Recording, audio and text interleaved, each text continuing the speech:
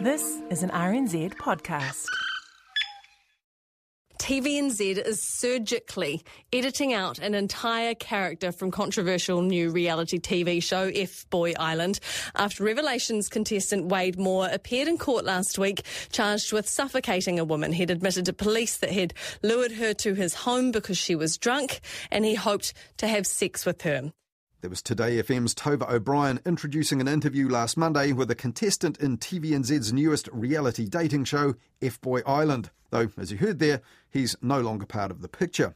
The day before that, the Herald on Sunday had revealed his unpleasant backstory and revealed to its readers not up with the current slang that an F-boy is a man looking for sex but not looking for a relationship. And having made the paper's front page with his scoop, it also fell to the Herald's senior investigative reporter David Fisher to tell listeners of the Herald's front page podcast what an F-boy is exactly. There's the F-boy versus the nice guy. That's the premise of the show, and the three women to weed that out. Welcome to the island. There are 10 nice guys. Fire! Cheers. And 10 of those guys. You got to play the game right. It's time to separate the men from the boys. Now, last weekend, David Fisher also reported that Wade Moore was found not guilty of that charge of suffocation, but he copped a broadside from District Court Judge Noel Sainsbury, who said his behaviour in targeting a drunk and vulnerable woman was deeply inappropriate and disrespectful. And many commentators reckoned it was TVNZ that was inappropriate and disrespectful by screening FBoy Island in the first place, even before the scandal sparked by Wade Moore this week. When TVNZ was casting about last June for 3 stunning Kiwi women searching for the guy of their dreams, former TVNZ Fair Go reporter Brodie Kane reacted like this on her podcast Girls Uninterrupted. TVNZ, like the straightest up and down network, Boy Island on TV, like, and let's encourage a bunch of dudes to over 3 chicks on television. Well, this week TVNZ said it will tighten procedures for screening contestants before screening its reality shows to the public. But Wade Moore was far from the first rogue reality TV contestant here, and TVNZ has screened several other shows based on matching up and hooking up in the past, which were also criticised as tacky, but which aired without much controversy. In 2018, for example, there was Heartbreak Island, filmed in Fiji, which TVNZ dubbed Tinder in the Tropics. It was sponsored for TVNZ2 by KFC, who said their product was not unlike the early stages of romance, tender, tempting and hot and spicy.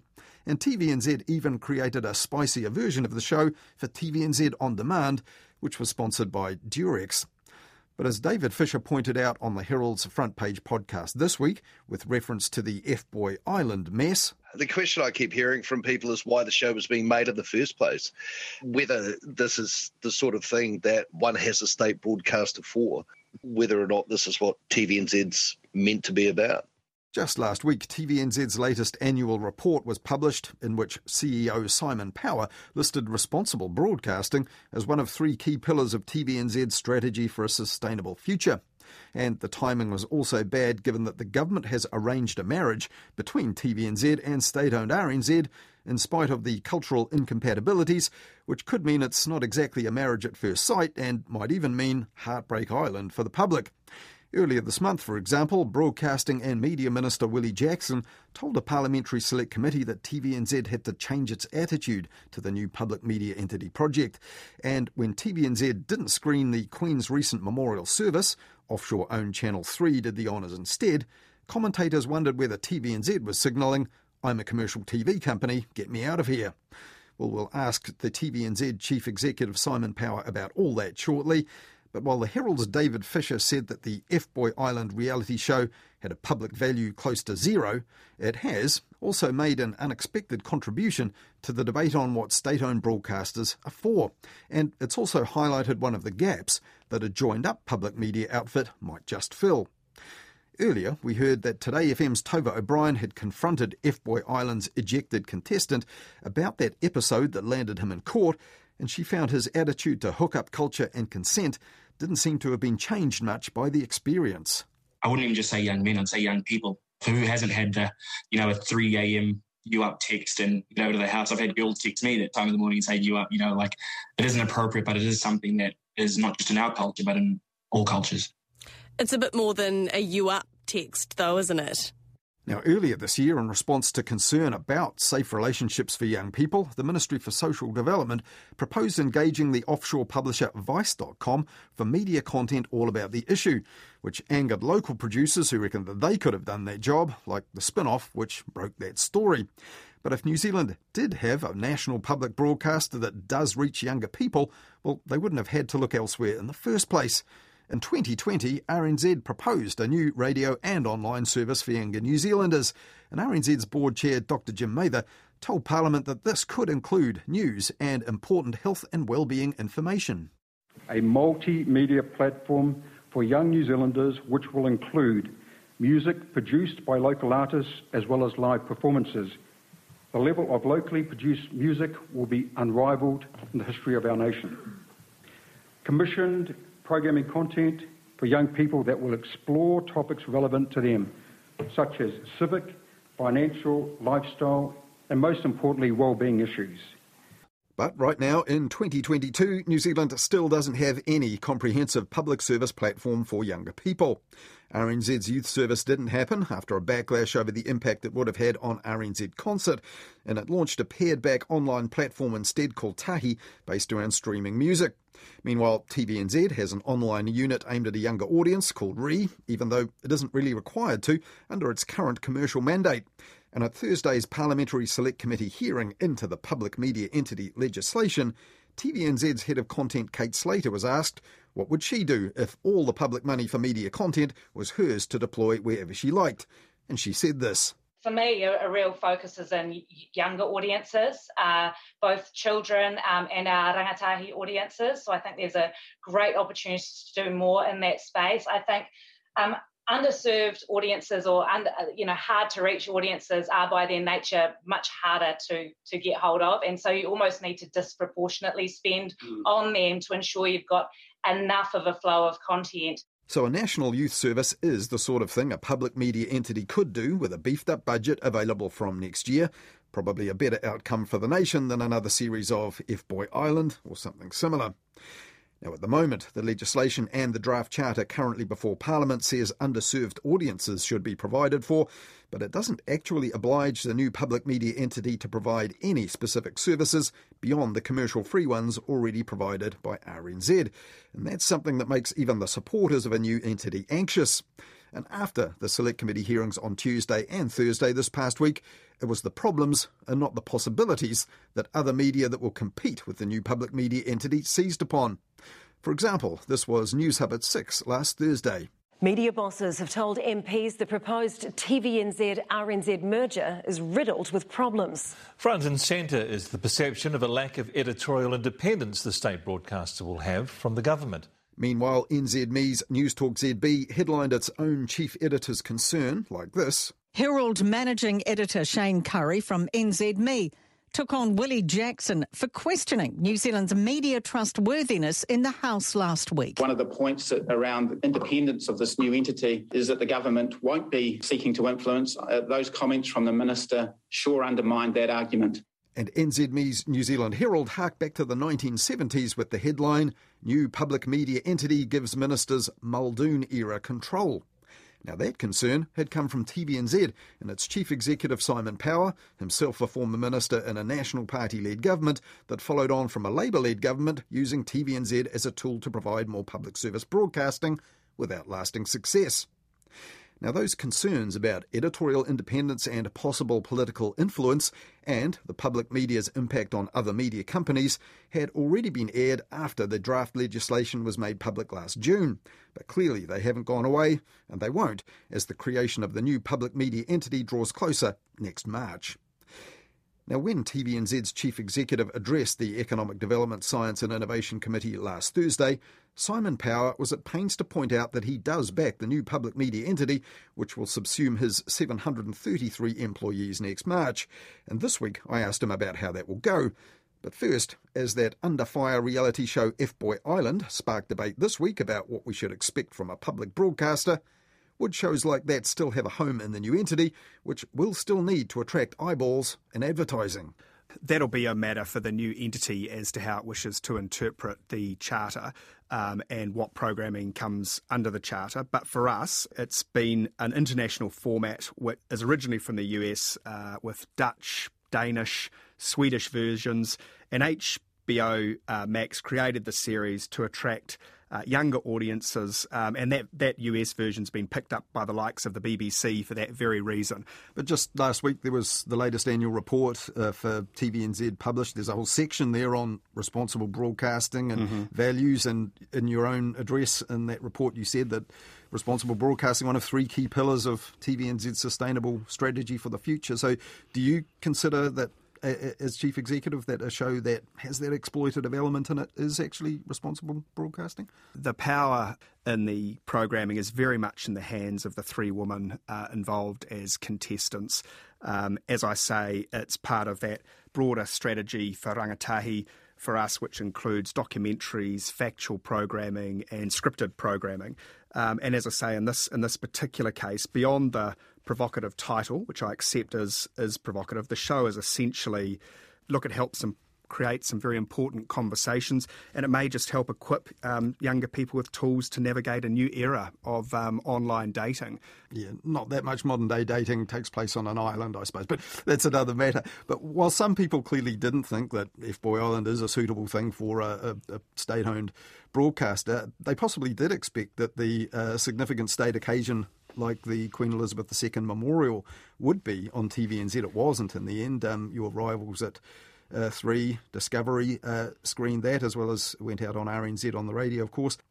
Was that not something you wanted to do, or you weren't given the chance? No, we were approached by the Department of Internal Affairs to produce that.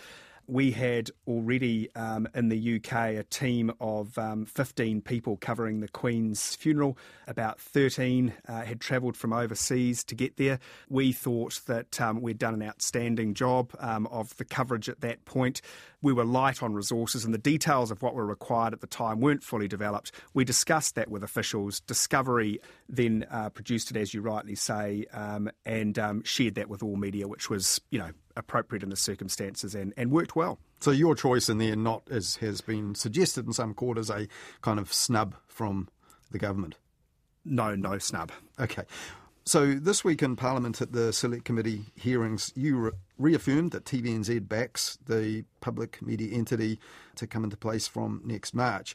But when the Minister of Broadcasting and Media, Willie Jackson, appeared in front of the same committee, he was first up for its hearings, he said TVNZ's attitude needs to change and that you were trying to get the best of both worlds. Now, when you did your appearance before the committee, you referenced that and said, well, we are trying to get the best of both worlds, the best of TVNZ and RNZ into the new entity. But what Willie Jackson said was interpreted as TVNZ was not wholehearted about it, was perhaps dragging the chain or not committed, possibly even waiting for a change of government that might scrap the whole idea altogether? No, that last inflection's certainly not the case, Colin. We're not even contemplating, what that might look like. We understand who our shareholders are, and we understand that our shareholders, wish to progress with the merger. And as I've said publicly many times, TVNZ is very supportive of that approach and very enthusiastic about the opportunity.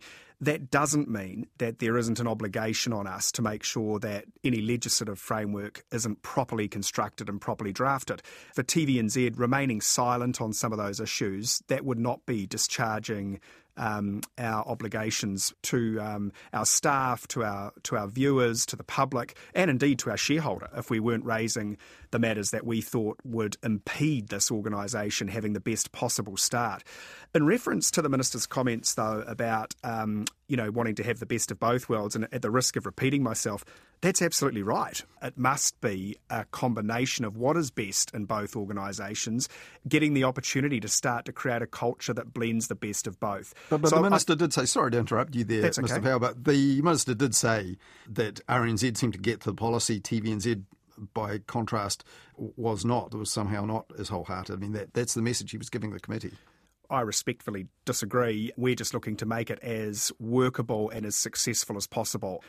We think there are some areas that need to improve. Yeah, we will talk about those for sure. But whereas other media companies, and we've heard it in their reporting of this week's hearings, but also as soon as the legislation came out, they were concerned about the commercial clout this new organisation will have and the level of aggressiveness with which it might operate in the market, which they don't know, and they've foregrounded those concerns. The legislation and the guidance so far doesn't really circumscribe the commercial activities the new organisation can participate in. You said we see this as permissive, as in it gives you a lot of scope to do possibly what you want, and you did say every dollar you can earn through commercial activity is one the taxpayers don't need to. So are you saying there that you think this gives you quite a lot of scope to be potentially as commercial as you like without falling foul of anything in the Charter or the legislation? No, so those comments were made by our General Counsel, actually, who was sitting next to me. Sorry, that was Brett McAnulty. Yeah, that's right. No, you're quite right. But he's right. The legislation, in absence of specific or prescriptive direction as to how the new entity is to behave commercially, must be regarded as permissive, because otherwise, as is evidenced in other parts of the bill, certain more prescriptive clauses would have been put into the legislation. That doesn't mean that there's not room for those matters to be clarified or to be narrowed or to be widened or whatever the case may be. And so the opportunity to be as commercially strong as possible is one that should be taken for two reasons. One, that although the new organisation has been described as not-for-profit, that doesn't mean an operating surplus wouldn't be available if the new entity was to, operate correctly. But there's an opportunity to reinvest in local content, in investment, in infrastructure, in platforms that others, listeners and viewers might use to access content from the new entity. And if that at some point manages to help relieve the burden on taxpayers, then that's something that the drafters of the legislation, should think about.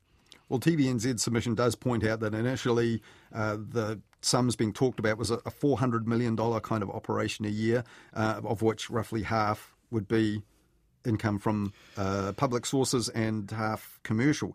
Is that the proportion you think is likely to be good for a not-for-profit public service?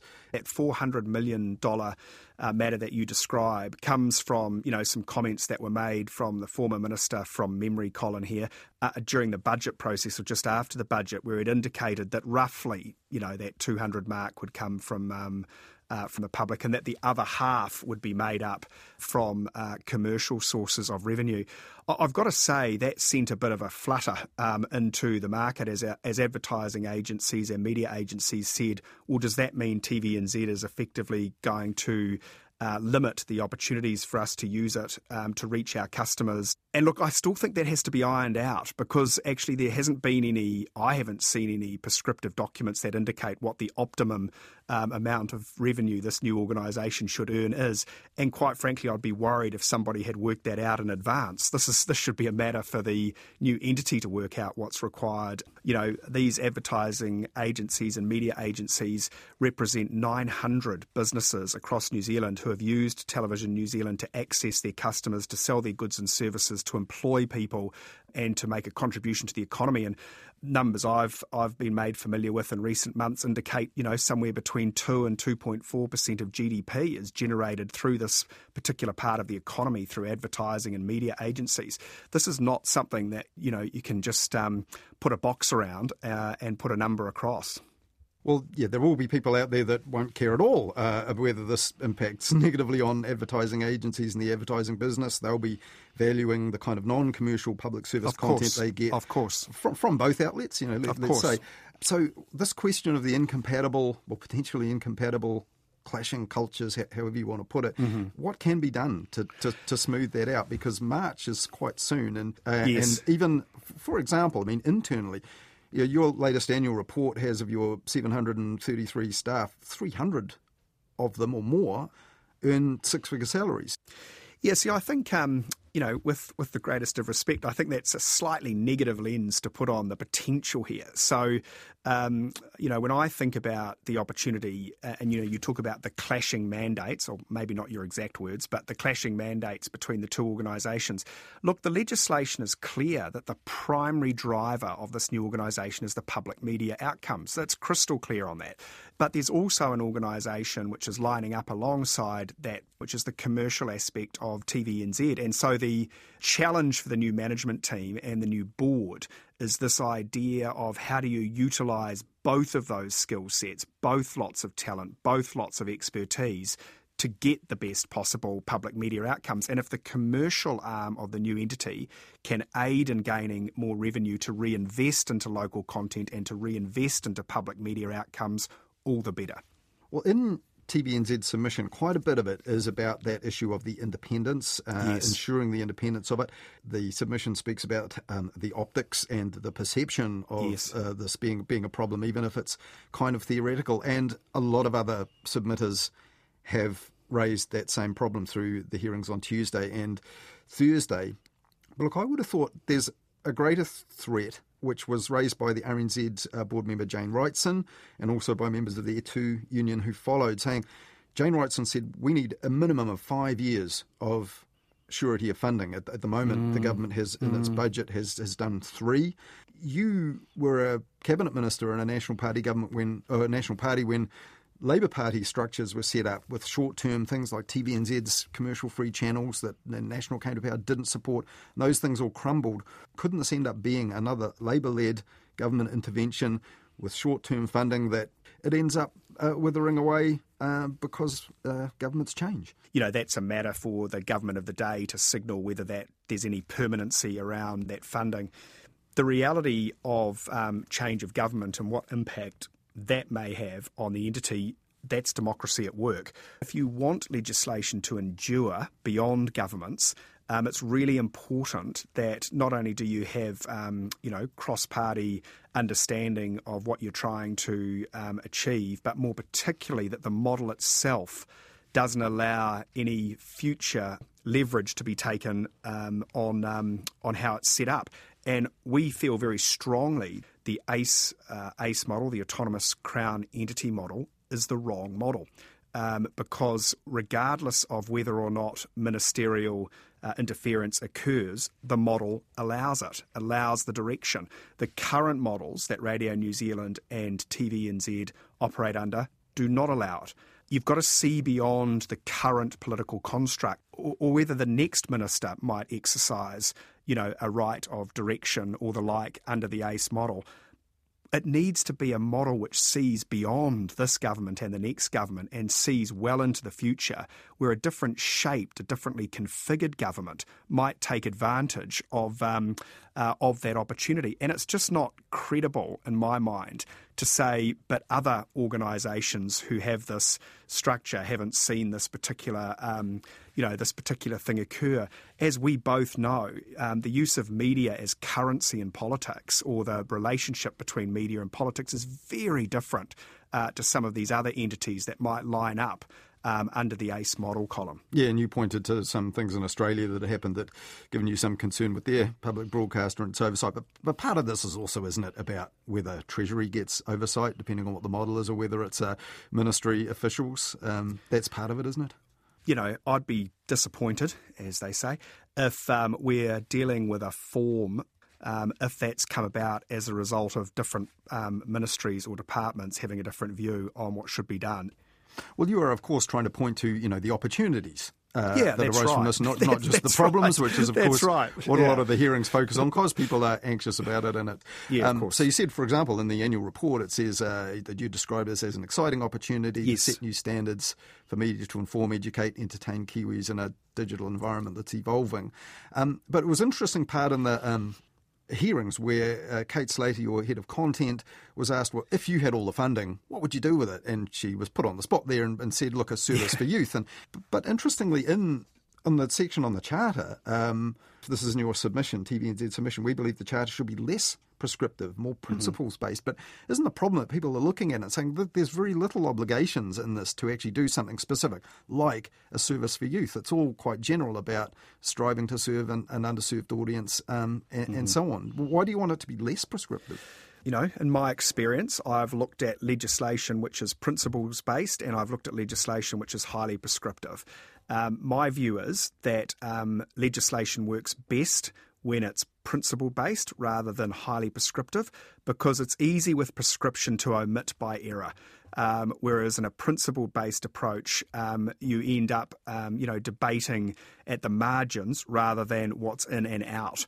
As things change, as markets change, as viewer trends change, as the way people use media, interact with media, listen, observe, online, mobile, if the legislation is too prescriptive, it can become out of date. But then, sorry to interrupt you, but then people do not know. They look at this, they do not know what this new entity is going to provide and what it will provide. Existing commercial broadcasters don't provide, or even the existing state-owned ones. And people who work in the industry have no idea what sort of content or networks might be created. Wouldn't that serve the public a bit better? Well, I mean, without trying to sound like I'm dodging the question, I think you should ask the Minister that. In the end, it's not Radio New Zealand or TV New Zealand that's designed this legislation. We're just trying to make it work. We're doing our best to try and assist with getting the right tension in those discussions to make sure we get the right outcome. Well, one of the little hiccups that came up this month was New Zealand On Air saying, we now realise our funding is going to be roughly cut in half. We are now urgently going to have to reshape how we spend our existing funding, which turns out to be around $70 million a year. And but isn't that a sign that some ducks that should have been in a row really aren't? Because that's something that business cases, consultants all should have grappled with, and ministry officials and so on. I think that's fair, Colin, and I think the silence around New Zealand On Air, is one of the things where clarification needs to be sought pretty quickly. Having gone through this process and been appointed, you've not been in the job that long, but you'll be wanting to, I guess, put your hat in the ring to lead the new entity when it comes into being in March? Colin, I haven't made a decision yet. I am very busy thinking about how TVNZ is going to arrive on the 28th of February, when the night before the new entity is set to take effect. I think it's really important that I don't get distracted by what might happen after the 1st of March at this point. Firmly where my focus is at the moment, Colin.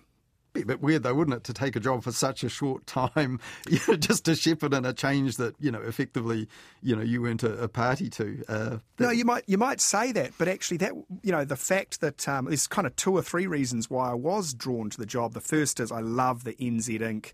Opportunity that Television New Zealand presents. I like commercial models. That's where I've been. Banking for 10 years, Minister of Commerce before that is one of the portfolios I had back in the day. I'm very interested in commercial models. The third thing is I have a deep love of news and current affairs, and I spend lots of time understanding how our journalists and news gatherers and news editors and producers work, and I'm finding that part of the business absolutely fascinating. But the other thing is, at my core, I'm a public policy geek, and so the opportunity to work on such an interesting piece of public policy was too good not to take. Is it a bit of a concern that some people look at you and think, well, this guy's been in a National Party government, and it would be concerning to have, someone with political allegiances at the helm of a major institution? When I left politics, I like to think that I was somebody who was happy to do business with anybody across the House. Remember, I left at the end of 2011. I haven't been a member of a political party since then. I've had a 10-year career at Westpac that was the government banker. I was obviously dealing with politicians, political parties and governments of different colours during that time. I maintain an interest in what's going on in Wellington, but I have not been politically aligned or active since 2011. So now this whole process carries on. The committee will report back. There'll be second reading. So there is opportunity for all these things that have been said this past week by yourselves and others in front of the committee to be considered. But do you think the government is of a mind to make any particularly radical changes? Because at all stages of this, it was all done behind closed doors. So Isn't it possible the government has a pretty set idea of what they want? They'll go through the process of consulting, but won't be minded to make many significant changes? I think all good policymakers start from the starting point that they want their public policy and legislation to endure. And there are some changes that need to be made to the legislation to ensure that this piece of work would endure. And I sincerely hope that those with the ability to influence it listen carefully to that process and make some of those changes.